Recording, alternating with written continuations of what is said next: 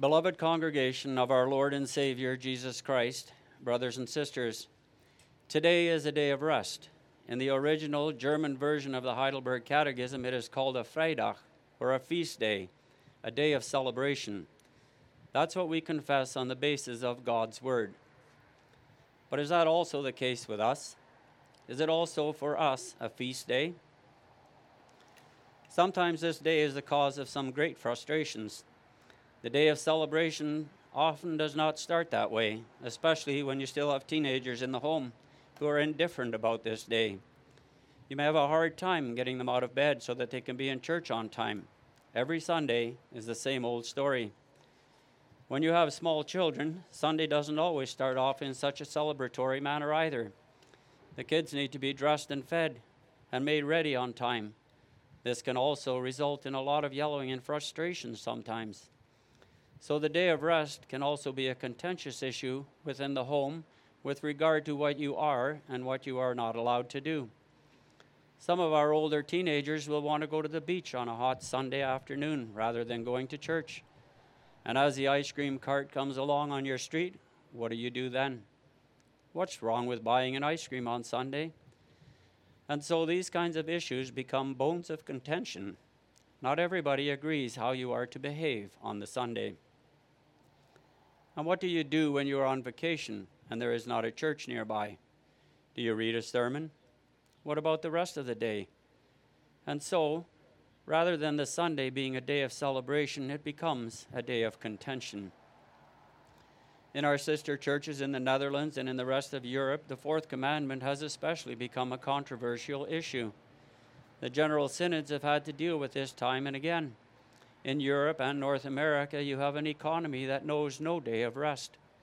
Factories operate in such a way that they run 24 hours a day, 7 days a week.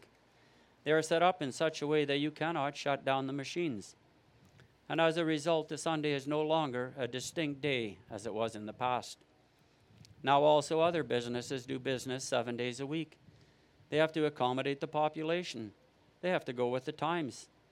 And that makes it difficult for Christian businessmen and workers to keep the Sunday as a day of rest. But now the Lord God says to us that 6 days you shall labor and do all your work, but on the seventh day you shall rest. So how do we deal with this in our modern day and age?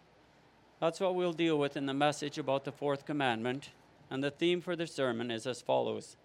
The Lord God gives us time to celebrate His rest. He gives us a weekly rest, a spiritual rest, and an eternal rest. The first commandment that God gives us tells us that we should have no other gods before Him. That means that we should serve Him only and Him alone. And in the last weeks, we have seen what that entails. It entails that we have not been created in order to be self-serving, in order to seek our interests outside of the interest of God or others. No, God comes first in our life. He is number one. And if we serve Him in the way that He commands, then and only then can we have true freedom. How then does that relate to the fourth commandment? Well, we tend to think that the time God gives us here on earth is a time that we can apportion out the way that we wish. During the week, we are all very busy, and we need some time for ourselves. We need some time for relaxation. We need time to spend with our children, or with our wife or our husband. We also need some time for a vacation, and we also should set some time aside for worship. But is that the way we should look at it? That worship is just a block of time set aside for God? Who is the one who gives you the time that you spend here on this earth? Isn't that the Lord your God? He gives you time here on earth. He gives you hours and days and months and years to live your life here on this earth. That is His free gift to you. That was the gift that He gave first of all to Adam and Eve.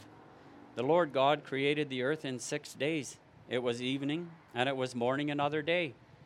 And so the days continued. They piled up. Day after day, God makes the sun to rise and to set. When creation was complete, He gave Adam and Eve the time to cultivate the earth, to make it beautiful. But what did Adam and Eve do with their time? Instead of thinking about how to please God through their work, instead of thinking about what He wanted, they thought about themselves and about Satan, and they sinned.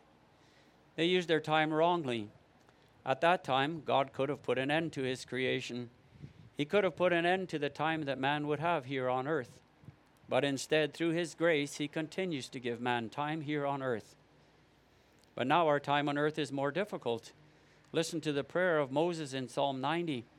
He says in verse 15, "Make us glad for as many days as you have afflicted us, for as many years as we have seen trouble." Our times are now full of troubles. There is hardship and pain. There aren't enough hours in a day to make things right, to get the things that we want. We always want more, and we always want better. When Adam and Eve fell into sin, they became slaves to time. They knew that they would have only so much time on this earth, and then they would die. They knew that their time was limited. That is the way it is for mankind. And so what does man do? Well, he tries to pack as much as he can into the time that he has. Some people become clock watchers. They can't wait until their workday is over so that they can have the time to spend on themselves, on their own passions, so that they can do with their time what they want. Others become workaholics. They want to acquire as many possessions as they can and to be as successful as possible. They want to make a name for themselves. But brothers and sisters, the time that the Lord God gives us on earth is not to spend in our own passions. God created us to worship Him, not only on the Sunday, but on every day of the week. He gives us two things, both mentioned in this commandment. He says to us that we have 6 days in which to do our work and 1 day for rest.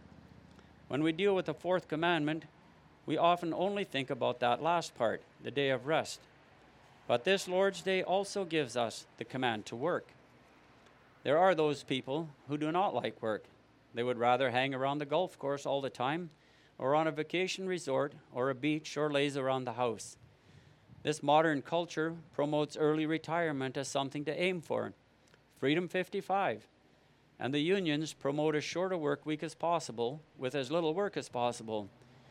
Work is seen as an evil necessity, as something to avoid. But brothers and sisters, the Lord gives each and every one of us work to do. He commands us to work 6 days a week. Work is a blessing from Him. It is not something to avoid. No, it is something to seek. And that is what Paul says to those Thessalonians who are lazy and who are hanging about because they piously say they are waiting for the day of the Lord. They even quit their jobs. No, says Paul, that's not right. You have to work. You are not allowed to be idle. If you don't need to work for yourself because you have enough money, then you work in order to serve others. Ultimately, work is something you do in the service of the Lord your God. That does not mean that during the week you cannot have time for pleasure or that you cannot have any time for vacation. Not at all. But it does mean that even in those times we are responsible to God. It is a time that God has given you, and it does mean that you have a responsibility to God and also to others. God wants us to have a proper balance. Work is a very important part of your life, even once you are retired. It is through your work that God will bless you. If you take this commandment seriously, then the Lord will also bless you materially. He will give you the means to be able to be a blessing to others. For a Christian, work is something totally different than it is for an unbeliever. But because of sin, there is pain involved in the work. As the Lord God says in Genesis after Adam fell into sin, "By the sweat of your brow you will eat your food." So work is not easy, but that does not mean that now we should avoid it or do as little of it as possible. No, the Lord commands us to work. It is even so that He will not bless you if you do not work. That is what He says to the Thessalonians as well. When you work, you serve Him. God made it so that through work, He also gives you a sense of accomplishment, especially if you do it because you love God and your neighbor. But He also gives a time for physical rest.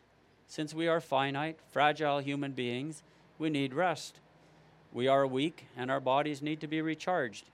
For that reason, he gives us a day of rest every week. What a blessing.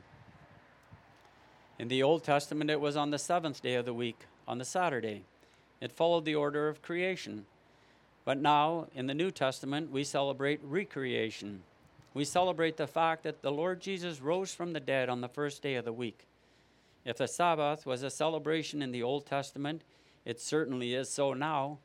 We celebrate the gift of life, eternal life, through our Lord and Savior Jesus Christ.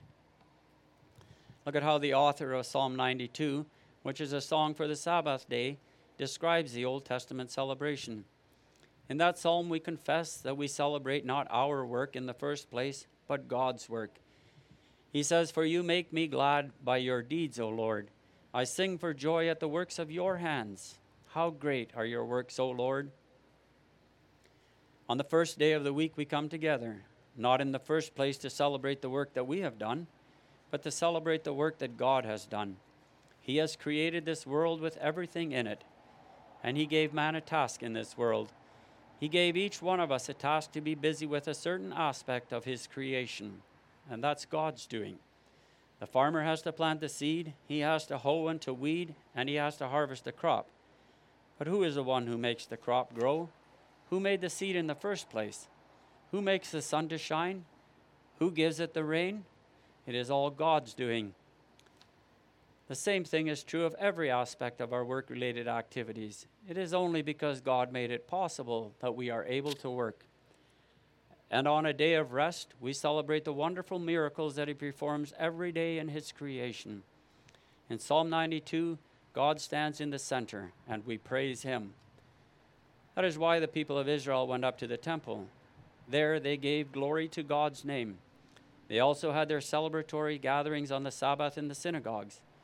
The Lord Jesus also took part of such celebrations. We read in Luke 4, verse 16, that on the seventh day he went into the synagogue, as was his custom. The worship in the synagogue was not much different than our worship today. Although it was an Old Testament celebration, nevertheless, the liturgy had many of the same elements as we have today. But in those days, they were still looking forward to the coming of the Messiah. They read the scriptures to point to his coming. That's also what the Lord Jesus did when he read the scriptures in the synagogue of his hometown in Nazareth. He showed that the scriptures point to himself. But now our celebration is what the Lord God has done through his Son, Jesus Christ.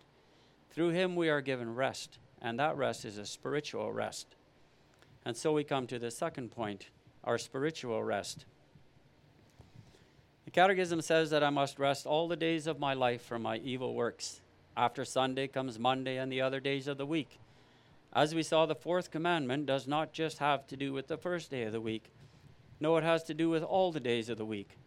What happens on a Sunday continues to make its effect felt on the other days of the week.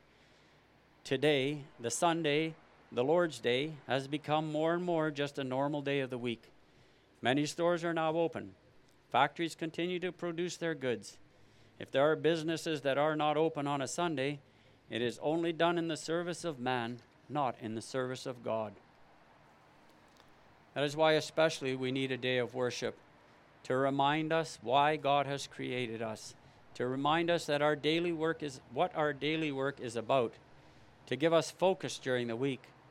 And so, the Sunday works as yeast in the dough. It permeates every aspect of our daily living. When you are under the regular preaching of the Word of God, then you are reminded time and again what it means to be in a relationship with the Lord your God, the maker of heaven and earth.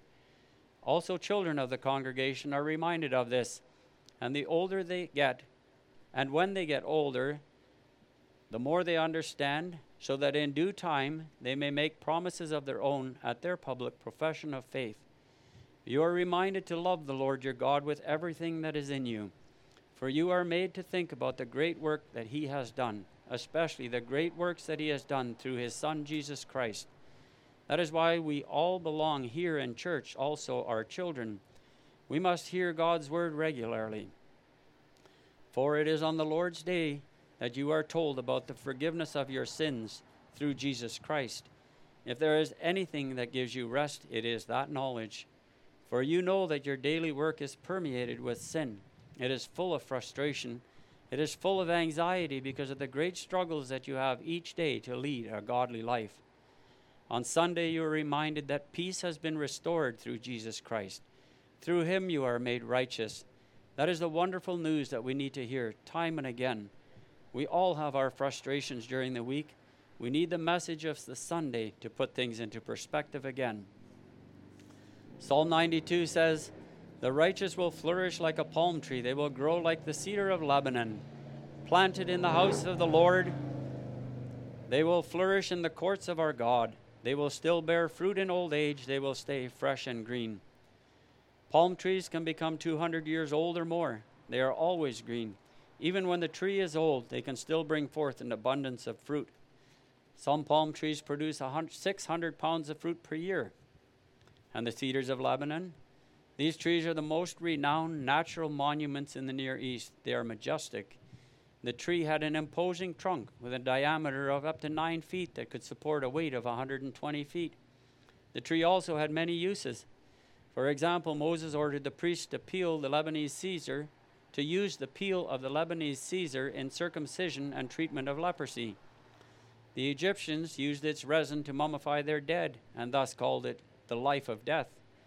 The wood was used to build ships, and the wood was used in David's and Solomon's palaces. It was also used in the temple. The cedar was a symbol of healing, of power and strength and endurance. That is what the righteous are, says the psalmist. They grow strong. They last. They have many uses, and they receive their strength from God. It is on the Sunday, especially through your church going, that you receive such strength, that you receive such a lasting power. So don't stay away. It is on a Sunday that you become like a fruit-bearing palm tree, like the mighty Lebanese cedar. And so that puts a totally different light on the worship of the first day of the week. Without that, you could not become strong or fruitful. Without it, you are a withering plant. If you realize the wonderful works of the Lord and what he does for you, then you will also want to worship him. Then it is not a block of time that you reluctantly set aside for the Lord. No, then you realize that all your time belongs to the Lord, and that he especially gives you time in the week to be charged spiritually, to be told over and over how much he loves those who believe in him, to remind you that you can be strong only in the Lord. Brothers and sisters, boys and girls, teenagers, parents, how do you prepare for the Lord's Day? If you prepare properly, then you will create a desire within yourself to worship him on his day. Then you will create a desire also in others. If your whole week is dedicated to the Lord your God, then it is only natural for you to be here on Sunday, twice even. You would not want to stay away. Certainly there may be times when you are not able. We may not be legalistic. There may be circumstances that prevent you. But then, as much as possible, you still worship him. And then you will not have endless discussions about what you may or may not do. No, you want to go to church. You want to worship him. The Lord has given you a special day for you to do that. In the New Testament, the slaves did not have the riches that we have. They had to work on Sunday. How they would have envied us that we have a day that we can worship him, that we do not have to work. And that is his gift to you. That distinguishes you from people of the world who are busy laying up treasures for themselves here on earth. That's not what you and I are about. We are laying up for ourselves heavenly treasures, and we are looking forward to an eternal rest. And so we come to our third point, our eternal rest.